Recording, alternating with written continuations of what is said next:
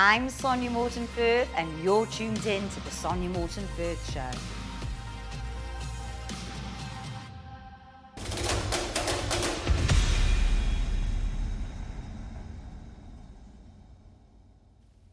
So I think the public have a zero tolerance towards terrorism, but they don't have a zero tolerance towards organised crime. And I say that because people think nothing about buying drugs. I say not everybody, but there are too many people think buying drugs is just okay.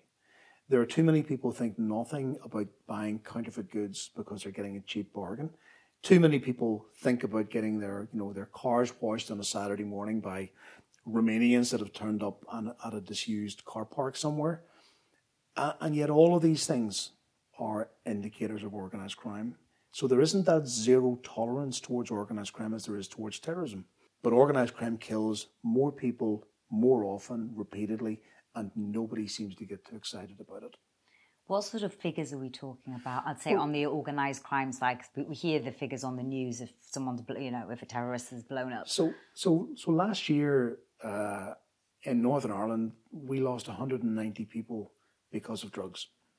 190 people. That's probably in the top 3 or 4 years of the numbers of people who died because of terrorism over the course of the Troubles. And yet, where's the public outcry? Where's the cry that we need to do more about this? We need to stop this happening. I think the figures in England and Wales are even more dramatic. Scotland has had its most deadly year because of drugs overdoses and drugs deaths, and yet the public outcry just isn't there. So I would contend that you're more likely to be the victim of organised crime than you are of terrorism, but there is this righteous and very proper zero tolerance towards terrorism. But I think people need to be more aware of the fact that organised crime is, first of all, a supply and demand. So people who are involved in organised crime supply a service, whether it's drugs, whether it's counterfeit goods, whether it's, young girls in brothels. That service is provided because there's a demand. Where does the demand come from? Well, it comes from people that you meet. It comes from your neighbours, your friends, your brothers, your sisters. If I was to use my laptop now and using the Wi-Fi from the hotel, I could, and please forgive the expression, I could order a woman to be brought to this hotel room within 15 minutes. And would that woman be coming of her own accord? Because that's a very different matter. There are people who, and they're, for the most part, they are women who are voluntarily living their lives as sex workers. There are people who do that. And that's legitimate. People might have a view on that, but it's their choice, their bodies, their livelihoods. And I accept that. But the greater number of people that are being used in brothels are being trafficked, which means that if you're a man, it's predominantly a male purchaser and a female supplier. Awful terms, but you'll understand what I mean. But if you're a man going into a brothel, you're part of the problem because you're the demand side of that problem.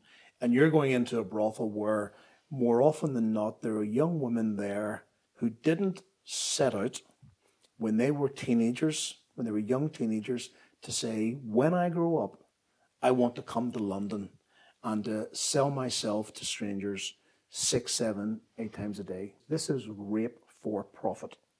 It's rape for profit. Young women are being raped repeatedly on a daily basis in rented accommodation, in hotel rooms, in other premises, on a daily basis, almost in every town, city, and village around the countryside.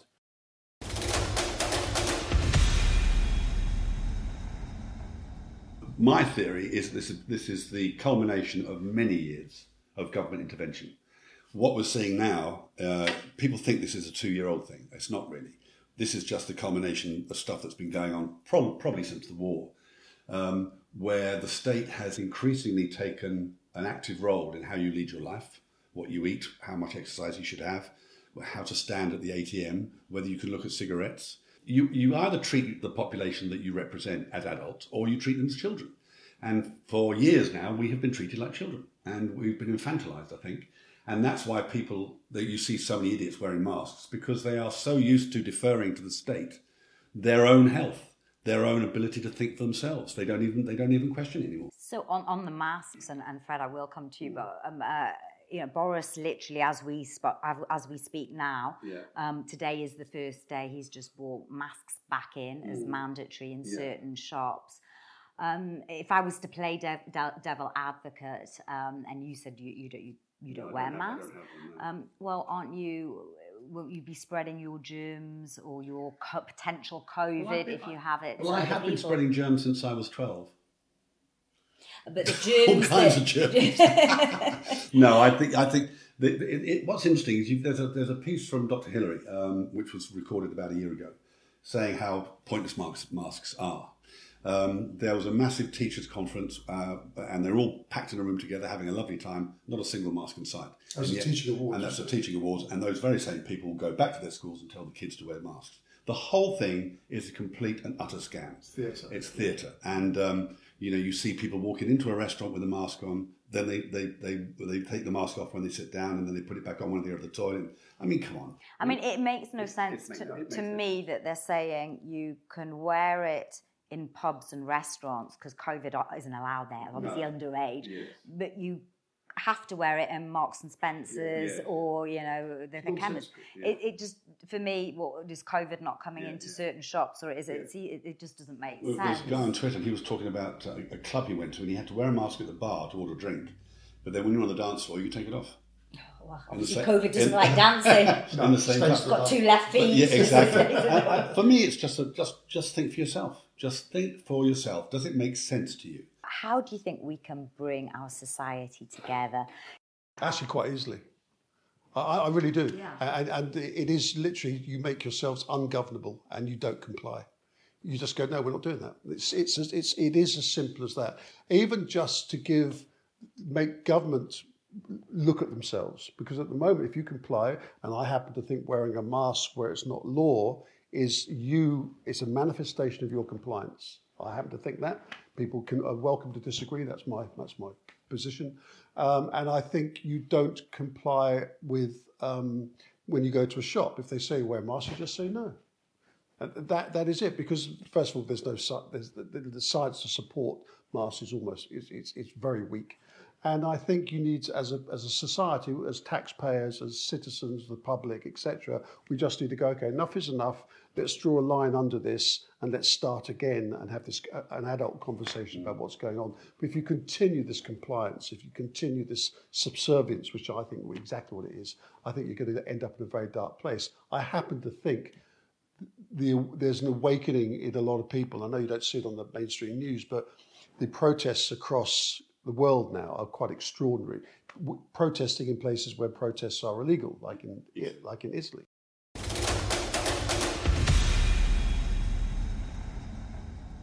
I'm at ease with myself.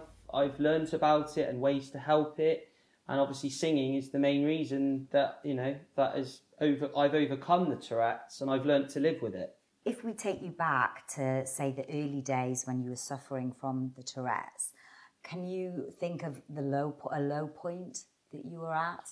I think a low point for me would be, I remember having a really bad day at school, secondary school. It was actually just before I was diagnosed, but the Tourette's had already come out because it took a year to get the diagnosis. Oh.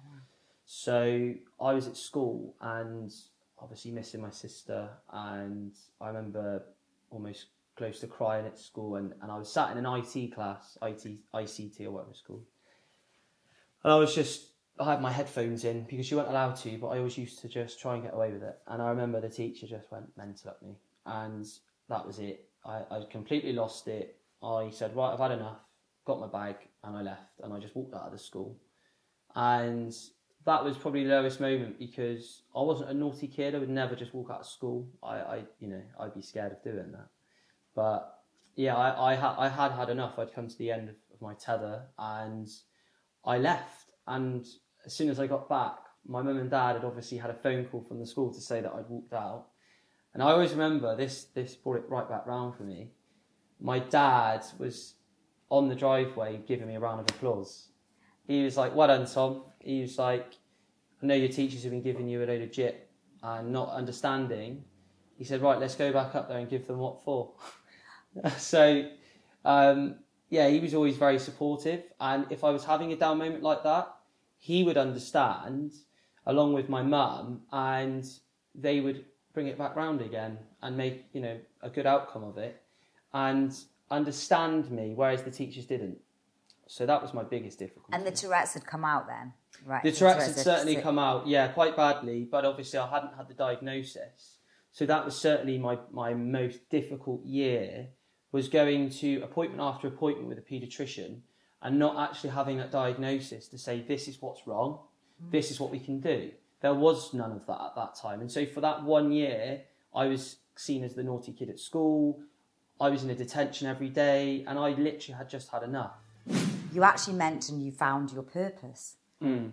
Do you believe that? Do you think, okay, this is the right road I'm on? Yeah, 100%. I think as soon as I found singing was a cure for my Tourette's, and it was kind of like a win-win, because people loved what I was doing, they enjoyed it, I enjoyed doing it, and not only that, I got to earn money from it. So there's thousands and thousands, millions of people that sit behind a desk every day. Look at you and I doing what we're doing. You're doing your show and I'm doing my gigs and my singing. And I think from my point of view, that is winning in life. And I've always said, there's so many people that are in my industry for the wrong reasons. They're in it for fame and fortune. They see all these famous singers on stage and think, oh, that's what I want to do. I'll go on the X Factor or Britain's Got Talent. And okay, I've touched, on those programs before and I've been on The Voice. But that isn't why I started doing it. I started doing it because I love what I do. I love performing and I love seeing people's faces when I sing and enjoying themselves. And I get a real thrill out of that. And I started off doing it for nothing, for free. And that's because I love it. So to then obviously come out the back of that and it becomes my career is even better, even sweeter. I love it. You did mention The Voice, and we have to mention that. Now, Will.i.am described you, I think, as freaking awesome. I don't think I've got that right. What was that like? How was it like being on The Voice? Because you didn't get through. No. How did you feel? I did have a few issues. They were all great, but there was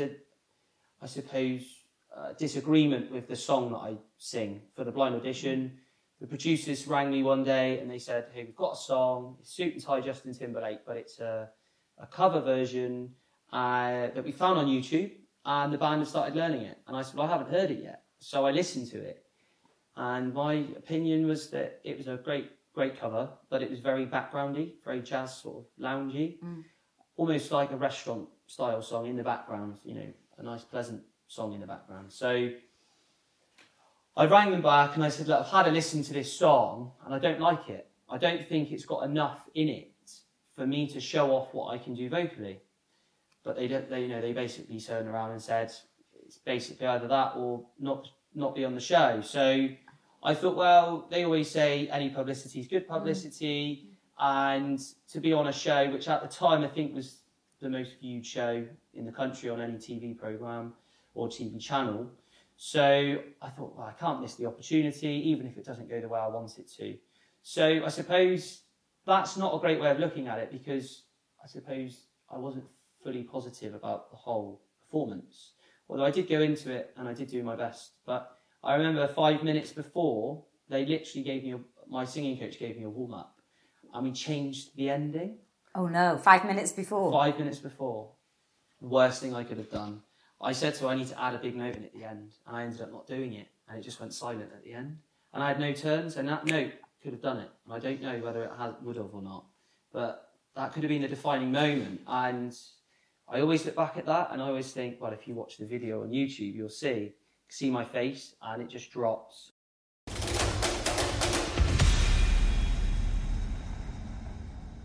You are in control. You can attract into your life whatever you want, and whatever you do with what happens to you is up to you. So you're in control. I've got my own thing that I've worked out after 30 years that I call the science of success. Oh, really? There's only 3 things to do. Can you share them? I'll share them. Of course I will. The science of success. And it's guaranteed not to fail. But you see, once again, programming. If I had a car, right, and I said to you, that car does 200 mile an hour, right? Yeah. So you get in it, and you get to 120, and your bum starts tweaking, and you don't do 200 in it. Does that mean the car don't do 200 mile an hour? Or does it mean that you weren't prepared to do what it took to get it to do 200 miles an hour? So you come back to me and I said, well, it's easy sitting here and I'll teach you how to do it. You pay attention and I'll show you how to do 200 mile an hour. But you ain't going to go from 120 to 200 without a few fears and falling off the thing. But eventually, once you know what you've got to do and it's possible, fill the gap in. And that's what this is all about. Everyone picks up a book, they go, oh, that's a good book. And they read it and they go, oh, yeah. Oh, got it, lovely. Off we go up the road. And they feel all full of it. And then they stop. Your thought creates the feeling that creates the emotion. And the emotion creates the result. Think about it. Who's in charge of your thoughts? Well, you are. Totally.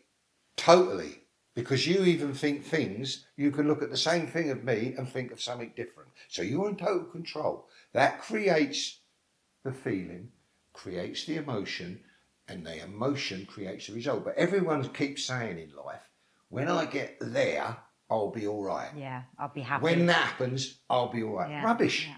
You've got to take it with you. Why miss out on the bit in between and be miserable? The journey is the best. Right? It's got to be the best bit, hoping it's going to be because you might never get there. You've got to take control. So what happened was I'd known all this stuff. I'd read it all. Read all the bits and pieces of that, Think and Grow Rich and all. I've done it. I've done my bit. I've done my apprenticeship on it, and all the time things are going well, which they have to most of my life. And not everything's not bad in my life. Most things are Sounds terrific, wonderful, right? But it was working because I was emotionally in line, in a good place, right? Yeah. So it worked. So immediately I'm now in the bones of the arse. The emotion's wrong. And everything's working perfectly. The emotion's creating the result. I'm feeling shit. What results am I getting? Shit results. So I've got to do something to change my feeling. Because, see, in life, I always say you can't skip the steps. But the lovely thing is, if you've already been up them steps once, the second time up's a lot quicker. Because you haven't got to spend time learning what's happening on that steps. Like I knew I'd been in business and had 50 odd businesses in our time, different things, everything from greengrocers to bloody care homes to garages, everything. And you look at all the biggest entrepreneurs. I mean, Richard Branson, he's had loads of businesses and they've had few that have failed. That's why I can help them, because it ain't got nothing to do with what you're doing. It's got what's going up here. That's where the success comes from, up here. And you've got to allow your business to do what you want to do. I won't bore you with it, but I tell you, some clients I've got, they just absolutely can't believe it. They're sort of saying, well, I've got all this time on my hands, I've never earned as much money in my life. It's all up here. Because we're programmed. See, what we're programmed to do is pretend. Because we're all programmed to fit in, right? So we have to pretend. Most people, you ask them a question, what would happen, say he's got a job. If you went home now, sat in your front room with your feet up with a newspaper and a cup of tea, and what would your wife think if she come in? Oh, I can do that. Oh my God. She's mad. Why? If you've got your own business and you've done that. Now, if you haven't got the mindset that if you've got nothing to do, you can't go and sit in the front room with your feet up with a newspaper and a cup of tea, you lose.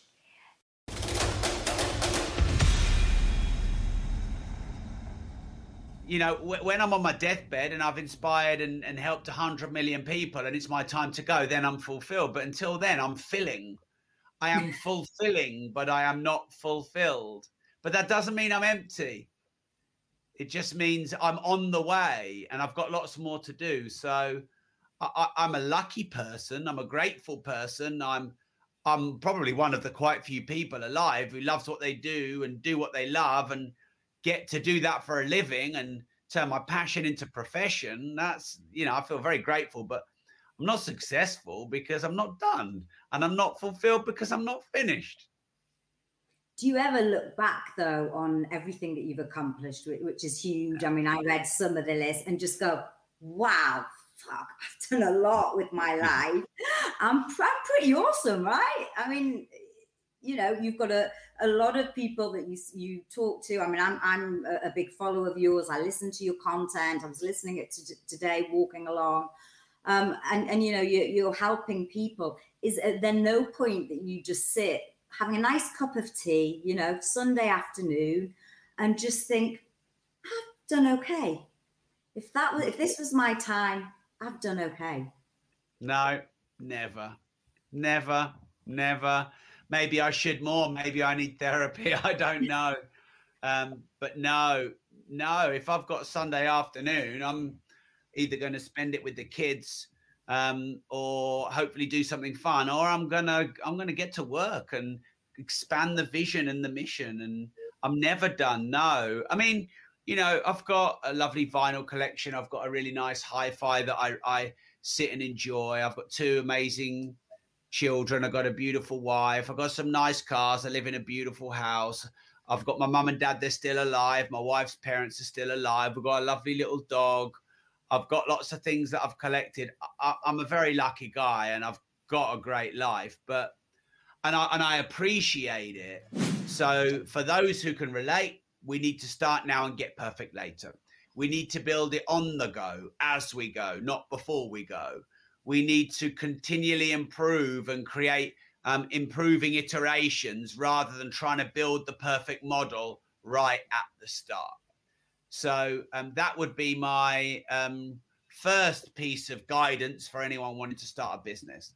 The next would be to leverage the internet and social media and all these low friction, low barrier to entry, free platforms where you can reach millions of people. Clubhouse, Facebook pages and groups, other people's groups, not just your own. Instagram Reels, TikTok videos, YouTube Shorts, podcasts, and doing interviews, you name it. There are so many channels out there. And some people are like, oh, but Rob, there's so many channels, I'm so overwhelmed. There's also so many opportunities to reach millions of people. So embrace it and leverage and make sure that your business is at least, at the very least, a hybrid model where parts of it can be delivered online, and embrace this mass of momentum and velocity of the internet and of social media and of all these social media connecting platforms. Like the network effect is where more people are connected than ever before, and the quicker and what more wider reaching the network effect is, the more opportunity there is. So previous network effects might be rail or radio, telecommunications, or air travel. The internet was the greatest network effect ever. And now on that network effect of the internet, which reaches 5 million people out of 7 million people, then we can put things on it like currencies, cryptocurrencies, like social media platforms, like ad platforms, like traditional media. These all leverage the existing network effect of the internet, and so they compound this network effect. And I believe we should be leveraging that for our benefit as an entrepreneur.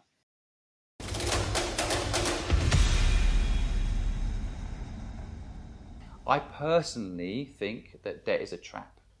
And I see a lot of people, let's say, 19, 20, 21, 22, we all want the fancy car, so we get a car we can't afford. Yeah. Or we get a credit card and we buy clothes we don't need.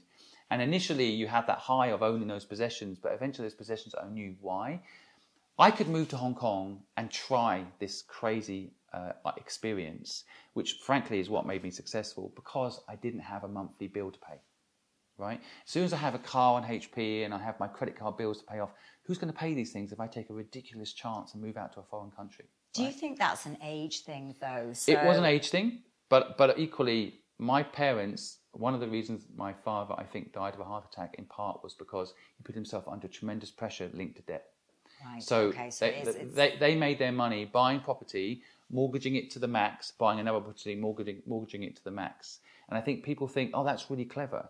But there's also a moment where, there's no such thing as cheap money. Right? The people that are lending you the money are not stupid. Okay, if there was money in home ownership, they would be owning the home. Right? Home ownership was designed to give the banks an opportunity to lend normal people large amounts of money and put them in a situation where they have to pay monthly, and in fact they're working for the banks. Right? So, do you not think there is a place? Look, we're sitting in a rented place sure. at the moment, so sure. And I own my home, by the way. So I have a reason for the cycle, and I think what I'm saying, when you're young, what I'm saying is my view, my opinion is, when you're young, don't get into debt. Yeah. Give yourself as much chance to experience the world, travel.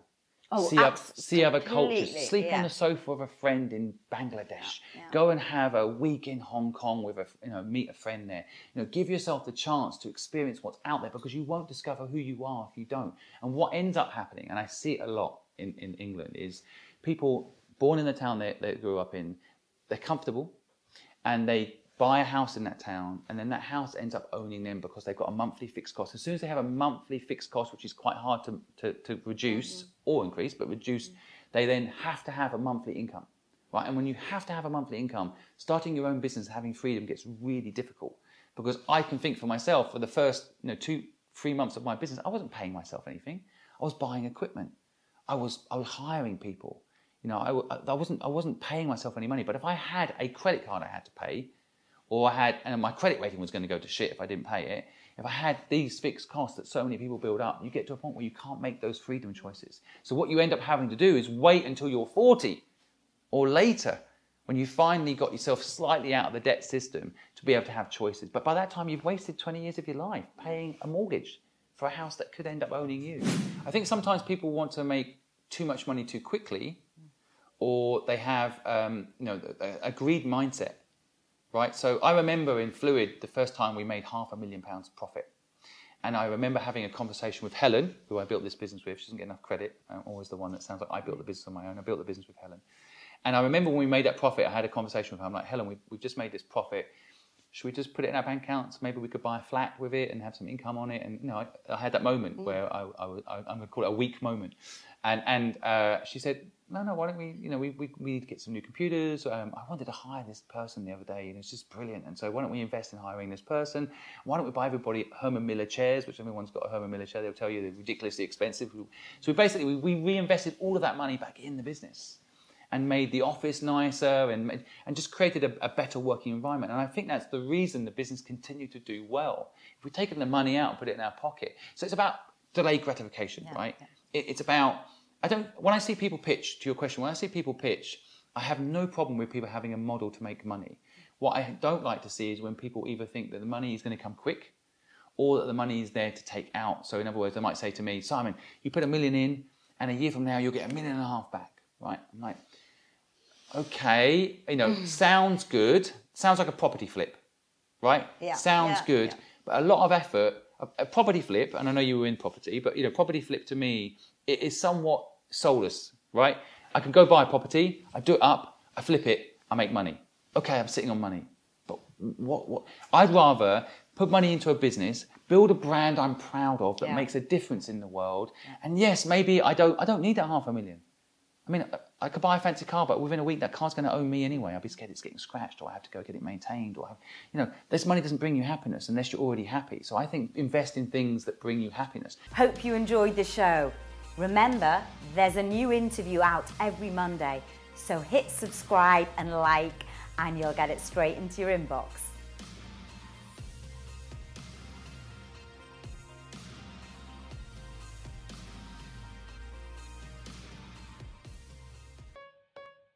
I believe health is the greatest form of wealth we have, which is why I'm so excited to be partnered with Brother in Arms. Brother in Arms is a wellness brand dedicated to working with veterans, first responders, and anyone on the front line. Through their education, support, and premium CBD products, they help alleviate and restore the lives of those that have been affected by physical and mental trauma. Learn about the life-changing benefits and power of CBD. Join their community today. Hit the link below.